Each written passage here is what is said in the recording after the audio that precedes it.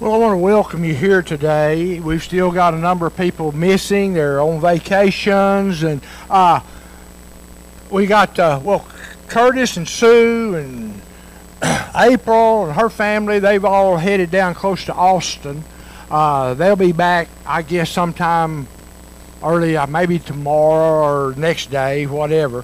But they're on a little vacation down that way, and David and Debbie Mullins, they should be in here next Sunday. They went to Oregon to see some family, so they're on the road. And we just got a number of people that's just on vacation and they're out and everything. So what I'd like to do is I want to pray for their safety on their return home. They're driving, being on this highway. And I've got a couple of people I'd really like to pray for. They're having a situation right now, and it's an unspoken request, but they're going through a lot of difficulty right now at their house. And they won't be in church, but right now circumstances are just not allowing them to leave home and come. And I want to pray for them. They're a family that loves God, believe in God, and they trust in God. And we got a number of people that I talk to, and they're just under the weather, or they just got some things going on that they're trying to work out. So what I want to do before we start the service is I just want to have a prayer. And I want to pray for these people. I'm not going to mention names or anything like that, because, you know, sometimes it's just between a person and God. And God knows who it is, and He knows what's going on. And but when we come to God on their behalf, and we stand up and we stand in for them, and God hears that and He honors it. So if we would, I'd just like to have a prayer this morning before we get into the service. Our most Heavenly Father, gracious Heavenly Father, we love You. We come before You today. We have people that's gone. They're taking a break, Lord. They're on vacation. They just need some time to relax. And Lord, as they start home and even on that vacation, Lord, I'm just asking You put Your hand upon them to guide them, protect them, keep them safe, Lord. And as they return home, Lord, that You will ride in that car with them. And Lord, and just protect them and bring them back to us safely. Lord, there's some that's not in church right now. They're having a difficult situation. And Lord, I'm just asking You, You know who I'm talking about. And Lord, I'm asking You just to touch them, to touch that family, and Lord, to help them to get back on the right track, Lord, and get things done so that they can get back in church. And Lord, I'm just thanking You right now for everything You do, for Your love, Your mercy, Your goodness. And Lord, for You said, whenever you have a need, bring it to Me. I will hear you, and I will answer when you call. And so, Lord, we're calling upon You now, asking You to put Your hedge of protection around these people traveling and coming home. And Lord, just to be with those that are going through a situation right now. Just give them that peace that passes all understanding, Lord, only as You can do. And Lord, just let them know that You're walking with them, You're with them, and Lord, everything is going to be okay because You are there. And Lord, I'm thanking You right now in Jesus' most precious name that You're answering these prayers as we speak to You. And I pray this thing in Jesus' name, amen. I want to thank y'all for allowing me that bit of time there. But sometimes we just need to lift some people up. And many times you've probably needed that yourself.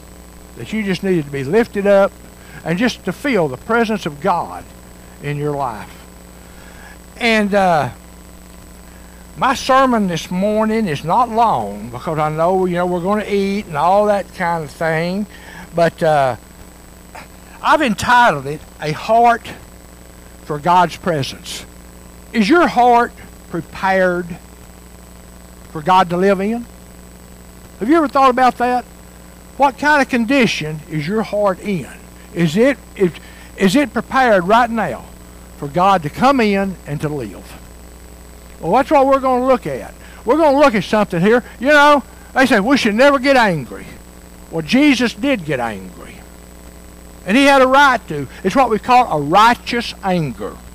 And I'm going to read you several verses here, and you're going to see what I'm talking about. And then we're going to go into the message. But here in John chapter 2, verse 13 through 19.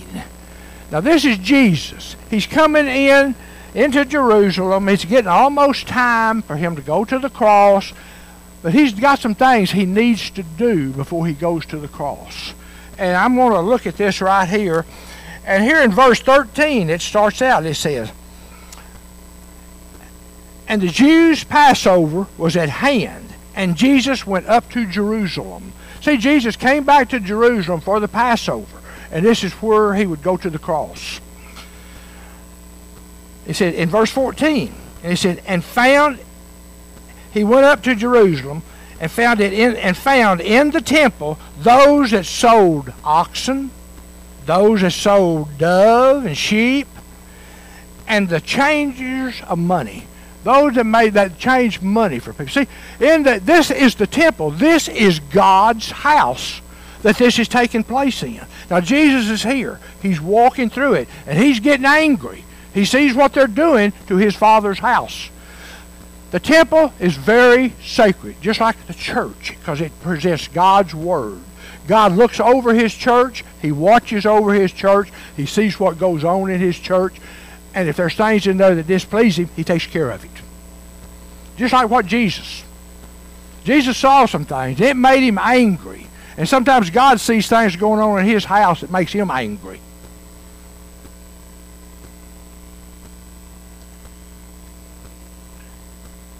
And then it said here, and after he saw these money changers and all that sitting around, he did something. Jesus did something. It said here in verse 15, "And when he had made a scourge or a whip out of small cords, he drove them all out of the temple, and the sheep and the oxen, and he poured out the money changers' money, and turned over their tables. And Jesus said unto them that sold the dove, Take these things out of here. Do not make my Father's house a house of merchandise." He said, this is my Father's house. This is a house built in his honor. This is a house built to worship and honor him, not to come in and do the things that you're doing. And Jesus' disciples remembered something. That it was written that the zeal or the love of God's house was consumed of me. This was consumed of Jesus. He loved his Father and his house so much that Jesus was consumed about how things went on in the Father's house. Then the Jews said unto Jesus, "What sign can you show us, seeing that you do these things? Or what can you show us to show us that you have the authority to do this?" And Jesus answered, and he said unto them, "Destroy this temple, and in 3 days I will raise it up." Well, of course, they had the wrong idea. They was thinking about the temple, the main temple, the physical temple. That's not what Jesus was talking about. He said, "I'm going to show you something that you can't help but believe." And we know that was Jesus was referring to himself as a temple. He was referring to his own body. That after they had crucified him, he would be buried, and then in 3 days he would rise again. And that would be proving he was the Messiah, he was the Son of God, and he was the Savior of the world. But we can see Jesus gets angry over how things happen in his house. When he saw all that going on, he made a whip and he drove those people out. Drove all the animals out, the people out, turned the money changers' tables over, and run them out of the temple. And so that's how Jesus feels about his house. That's how he feels about his house right here. When things are not right and people do not respect God's house, God can become angry. And we wonder, well, why is these things happening to me? What's going on? God looks at the heart. Is our heart really for God? See, God, it's just like he said, God does not look on the outer appearance of a person. God looks upon the heart. That's what they said about David and Saul. They said that man looked on Saul's outer heart because he was so much bigger and stronger and more powerful looking. That's what they looked at. They looked at his outer appearance. But when God chose David, a little shepherd boy, he looked at David's heart. He saw how strong David's heart was for him. And God himself chose David to be the king of Israel. When God looks at us, how does he see our heart? How does he see our heart? Is he pleased with us? Is he pleased with what we do? Is he pleased with how we act in his house?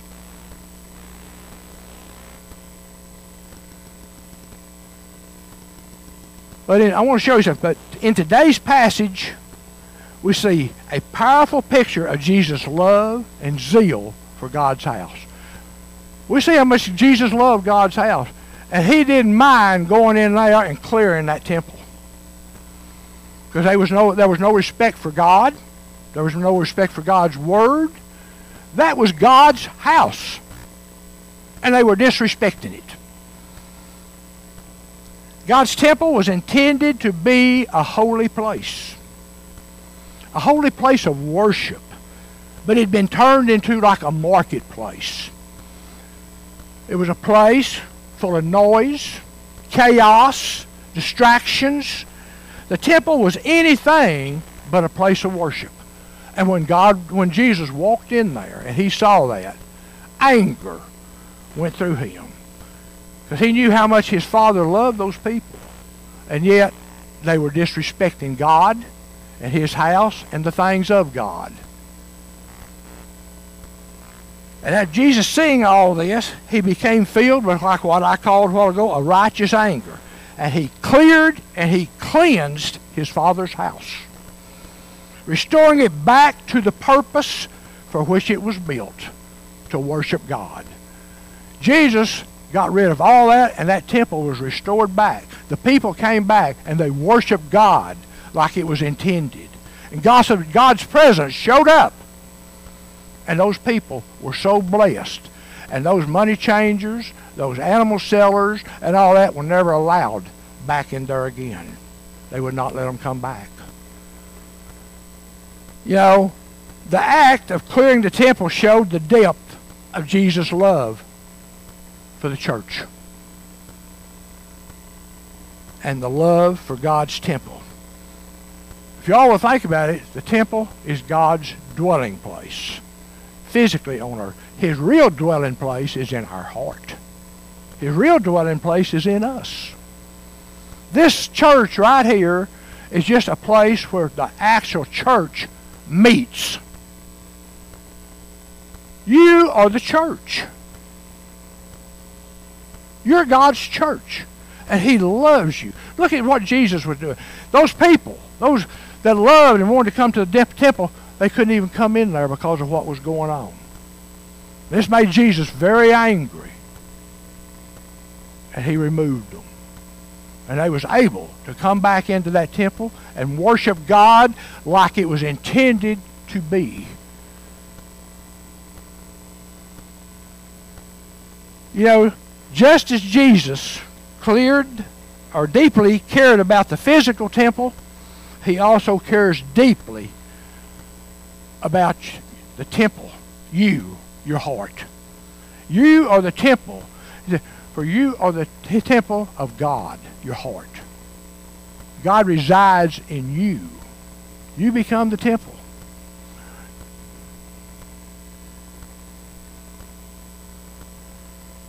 You see, our heart can also become kind of like this temple was. It can become cluttered with worldly distractions. and impurities even that can hinder our relationship with God and maybe even stop God from hearing your prayers. When we let things come into our heart that clutters our heart, that makes no room for God to get in there, it'd be kind of like Jesus coming in, and that's what he wants to do. He wants to cleanse our heart. He wants to get rid of the worldly clutter out of our heart so that we can have a better understanding and a better relationship with God, and where God will hear and answer our prayers. Sometimes our prayers never get to God because of several different things. Disobedience is one of them. Unforgiveness is one of them. But there's many things out there that can stop our prayers from reaching God, and it can hinder our relationship with God because of the way we act. If we let these things go on in our life, we're not honoring God. If we're not honoring God, why should God honor us? Why should God honor us if we're not honoring him? And the thing is, he loves us so much. He was willing to do any and everything he had to do to draw us to him.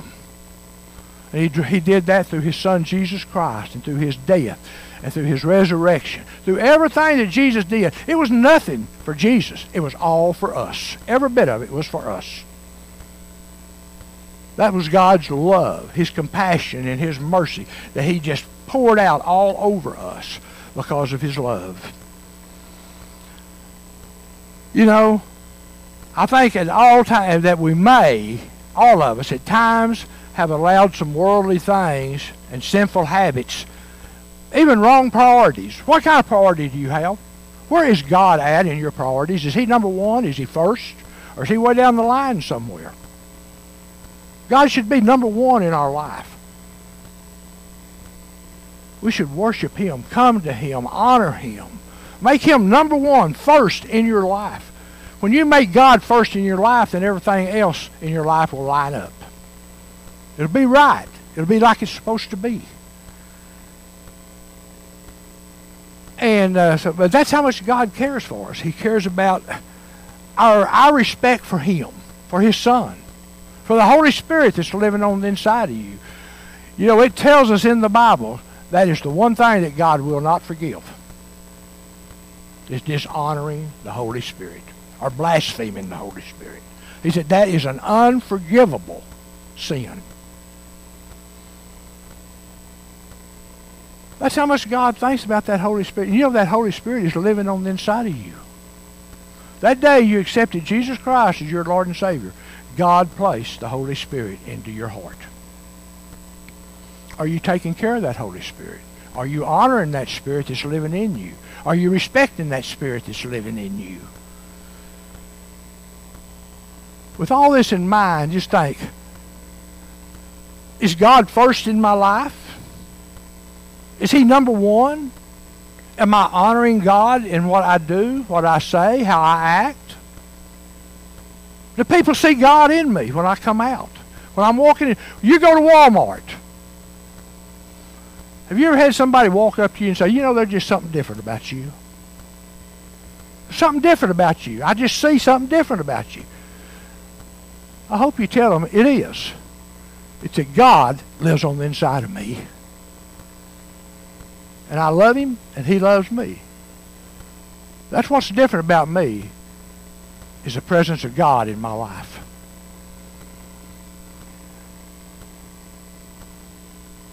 Maybe there are areas in our heart we have allowed, like I said, allowed some worldly things to come into and take the place and devotion of God. But Jesus wants us to invite him into the temple of our hearts.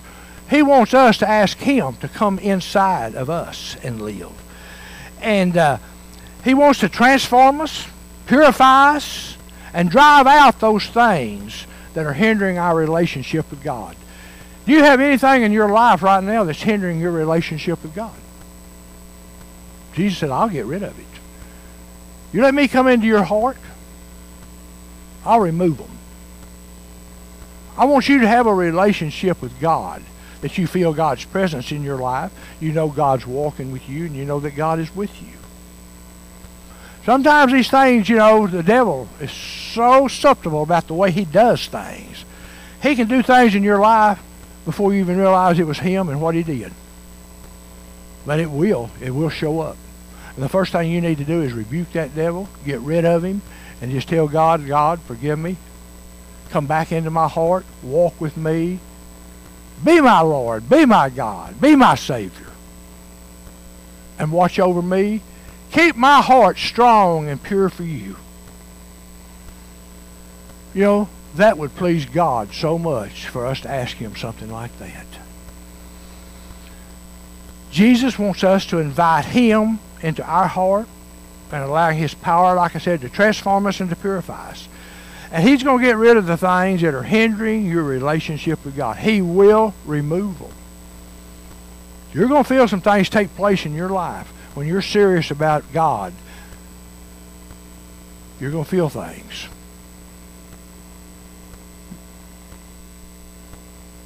Don't resist them. Some people, well, I don't know. I've never felt this before. I'm not sure this is what I want. It's God. And God is going to do some things in your life. He's going to change your life if only you'll let him. And we have to let him. He is not going to force himself on us. He's not going to force himself into our lives. But by Jesus' death and his resurrection, what does he do? What does God offer us?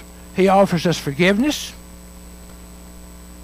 redemption, and a new beginning in a relationship with God. You know that Jesus lets you start over again, even though you've messed up? He'll let you start. He'll give you second chances. As a matter of fact, they say he is a God of second chances. That he forgives and he restores.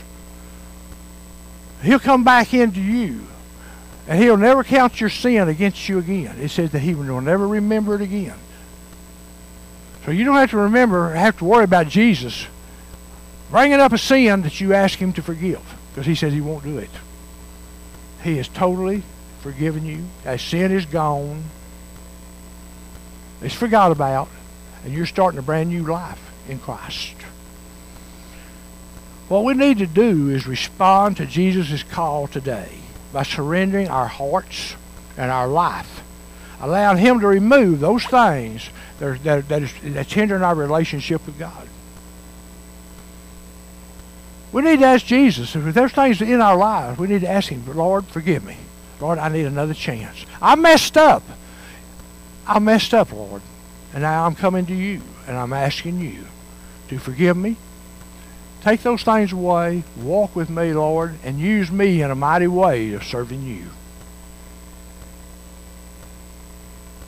Become that new creation that God means for you to be. When we come to Jesus, we're not that same old. Jesus told Nicodemus, he said, Nicodemus, in order for you to get there, you must be born again. You must be born again. And Nicodemus didn't understand that. He said, how can I go back into my mother's womb? Jesus was saying to be born again, you become a new creation in God. You become a new person in God. You start a new life. It's like you're being born again into a brand new life, walking with and serving God. And we've even got a scripture that I'm going to close with it. And I use it a lot because it means so much to me, because that's what I had to do. I had to change my life in order to walk with God. But it's 2 Corinthians 5:17. Therefore, if any man be in Christ, he becomes a new creation. All the old things have passed away. Everything has become new. It's like your old life is totally, completely gone. You don't have that no more. You're starting brand new with Jesus. You're starting a brand new day. If you was to right now say, Lord Jesus, forgive me, come into my life, your life is starting brand new today. Today. All the old life, the old sins, everything that you did is gone. It's not here anymore. You're starting a brand new walk with Jesus. And many of us need that. We've let stuff pile up in our hearts, into our thoughts. It's kind of pushed Jesus out. It's like we're saying, Lord, I don't have room in my life for you anymore. Never, ever do that. Always make room for Jesus. Be that new person. Be that person that Jesus died on that cross for. Be that person that he came and gave his life for. Every one of us owe Jesus a big debt of gratitude. Every one of us. If it wasn't for him, every one of us would be on our way to hell right now. But through him, you have eternal life. You have forgiveness. And you're going to have the most beautiful home you could ever imagine in heaven. A lot of you right now have got family, friends, even children that's waiting on you in heaven. Have your heart prepared to go and be with them.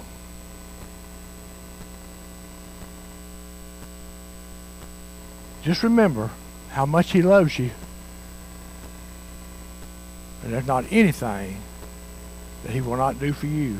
He showed us that on the cross. I'll do whatever I have to get you to heaven. So if you're here today, I want to ask the band, if they will, to come up. If you're here today and you've kind of pushed Jesus out a little bit, why don't you invite him back in? Invite him back in. Ask him, Lord, come back into my heart. Walk with me. Touch me. Be with me. He'll do it. So as they play, if you need to, we have altars up here. Come up and just talk to Jesus. Ask him what you need. Tell him what you need. He'll hear you if it's coming from your heart. Jesus knows if you're fake or you're phony. Be honest and be truthful with Jesus, and he'll cleanse you, clear you, and he'll make it. Matter of fact, he'll stamp your ticket, and you'll be on your way to heaven when time comes. So I will ask the band to play. If you need to ask Jesus into your life, or if you just need to say, Lord, I need to be restored, he'll do it.